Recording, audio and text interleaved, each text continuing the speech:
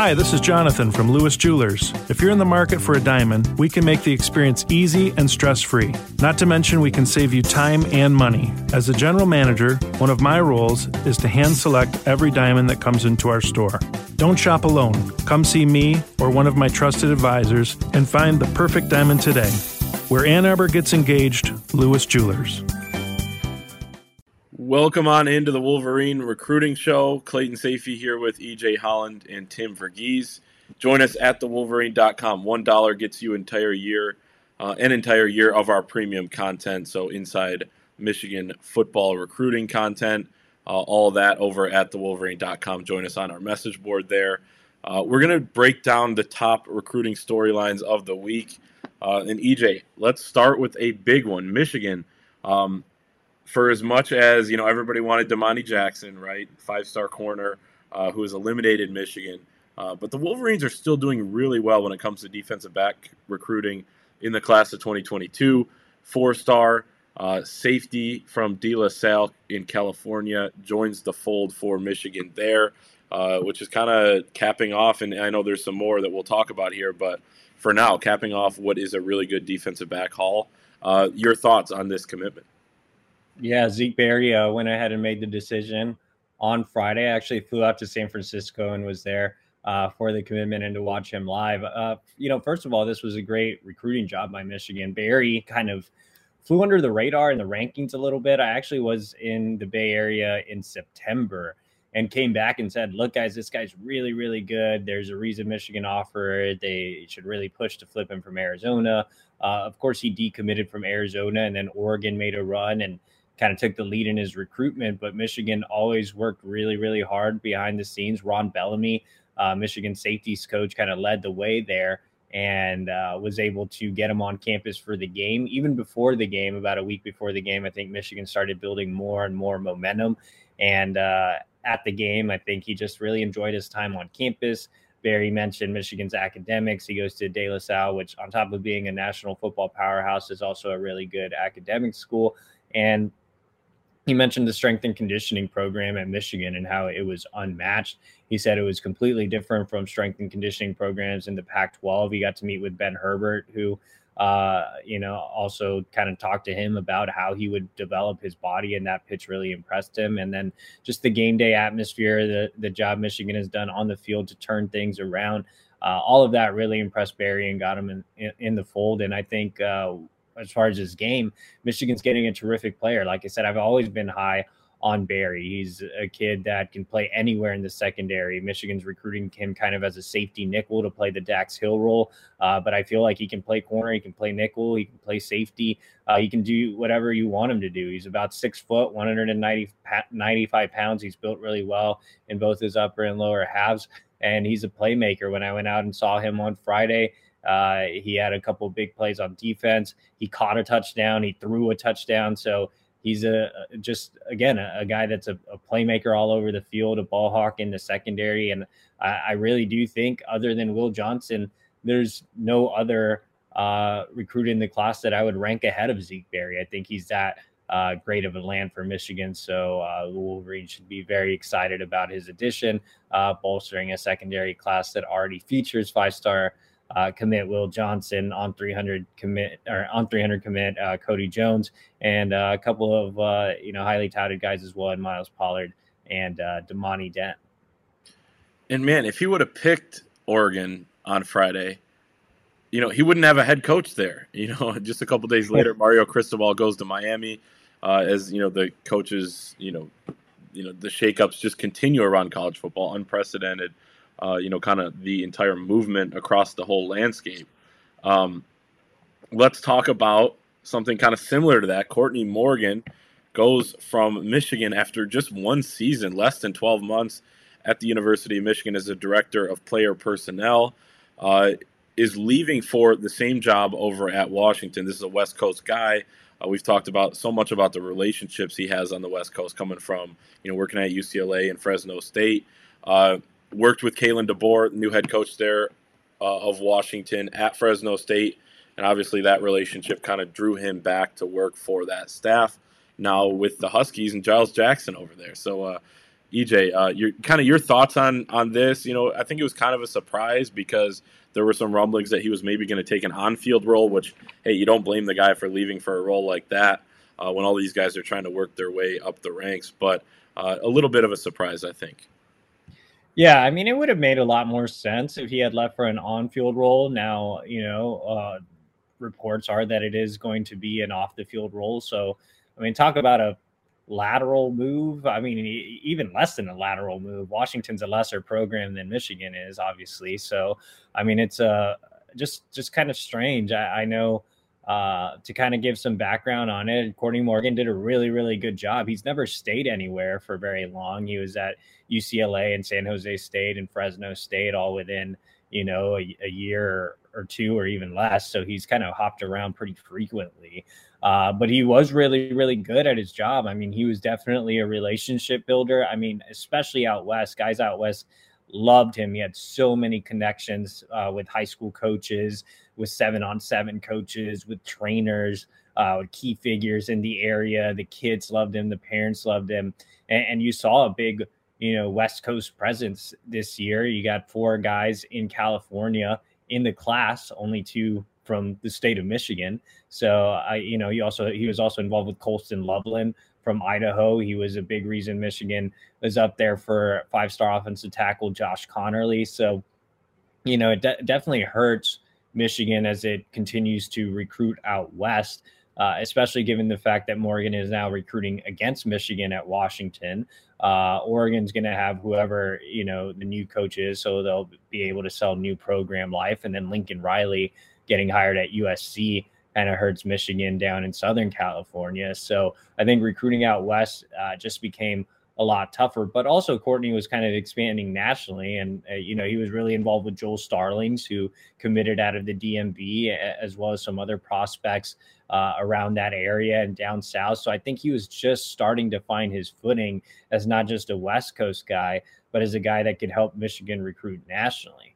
Now he's out of the picture, and, that kind of sucks. But, I also felt like, just from some of the things I was able to gather, there wasn't a ton of chemistry between Morgan and maybe some of the other staff members in terms of evaluations and guys they liked and didn't like. And I think, with Harbaugh and the changes he made this offseason, a big reason Michigan has been able to take a step forward is the culture change, guys getting along, enjoying not only playing with each other as far as the players, but the coaching staff really getting along and meshing well together. And something you and I noticed, Clay, this summer when we went on our satellite camp tour is how well the coaches were really getting along. Like I wrote all the time, like Bellamy and Klink are always together, just joking around, having fun. Same with McDonald and Hilo, and Nua is just a guy that everybody loves. And we were talking so much about how this staff just kind of had a sense of community, even though they were all new. And maybe that wasn't necessarily there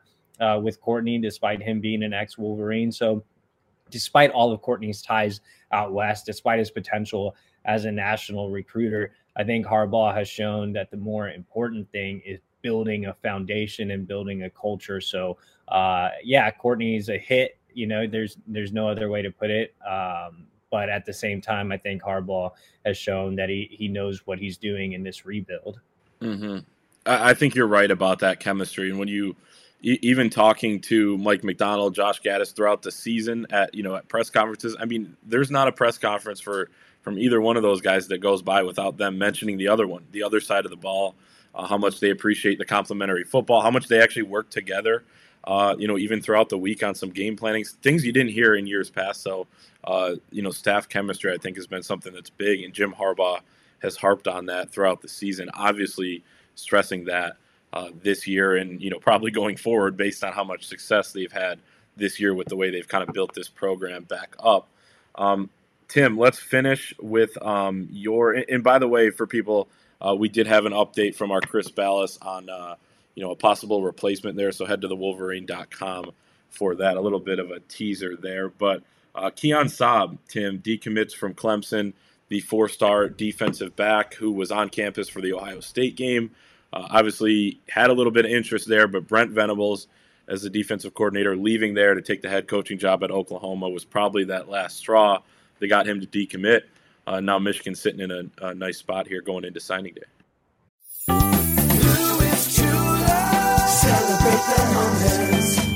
Hi, this is Jonathan from Lewis Jewelers. If you're in the market for a diamond, we can make the experience easy and stress-free. Not to mention we can save you time and money. As a general manager, one of my roles is to hand select every diamond that comes into our store. Don't shop alone. Come see me or one of my trusted advisors and find the perfect diamond today. Where Ann Arbor gets engaged, Lewis Jewelers. This episode is brought to you by Hyperice, the leader in advanced warm-up and recovery technology. They have tons of innovative products, like Venom-heated wearables to help soothe sore back muscles, Normatec compression boots to speed up recovery and increase circulation, and Hypervolt massage guns to improve mobility. Loved by athletes like Naomi Osaka and Erling Haaland. Try them yourself. Get 10% off your order with the code MOVE at hyperice.com. Yeah. So obviously, Michigan hosted Saab for a very low key visit for the Ohio State game while he was still committed to Clemson. Once again, it technically was against Clemson's policy. Commits are not allowed to visit other schools. And he violated that, but that shows his interest, and it shows his interest in Michigan, and the fact that Clemson did not drop him shows the level of talent that he is. That Clemson does want to push and make sure that they keep him in the class. Clemson viewed him as a Isaiah Simmons type prospect. He's a 6'3", a little around that size safety. Has a chance to be a very versatile piece. Potentially a hybrid linebacker. And so Clemson was really high on him, and he was a guy Clemson really wanted to keep in their class. They've done a really good job at IMG Academy. They hold 2 other commits from IMG Academy, so they wanted to make sure Saab was part of that class. But obviously with Venables leaving, it was kind of the final straw, and Michigan's always been there from in the background, really trying to push, really trying to chip away and get him to reopen things. Venables was just the straw that broke the camel's back, and so now he's out. He's kind of looking around. He's starting to kind of evaluate all his options. Me and EJ both have predictions in for, if we could make public predictions, we'd have predictions in for Michigan, because we still feel Michigan's done a really good job. But he's going to evaluate kind of his options. He's a Northeast kid, so Penn State could potentially be a school that could be involved there. Other schools could be involved there, but as of right now, we truly believe Michigan's done a really good job, and it's kind of Michigan's recruitment a win at this point. So with the week away from signing day, we're not kind of sure when a timeline's coming. When he's deciding. It's sounding more and more like he's going to decide on signing day. So a little signing day drama for Michigan fans, considering the rest of the class should be pretty decided by Wednesday. Yeah, signing day 1 week out. EJ, how are you feeling? We were talking the other day on our just staff meeting about how much more exciting last year was with going out to see Donovan Edwards' decision out in the snow. But, I guess level of excitement for signing day based on what's coming up here for Michigan.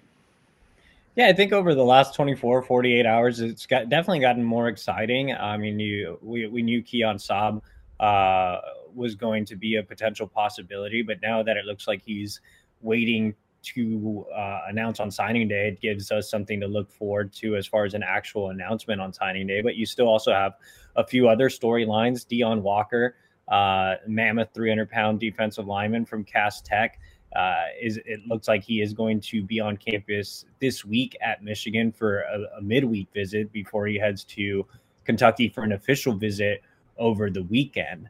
So you still have that battle going on, and now Michigan has some new names getting on campus this weekend. Darius Clemens, top 100 wide receiver nationally, is making his way to campus this weekend. Virginia Tech quarterback commit Alex Orji is making his way to campus as a potential second quarterback take.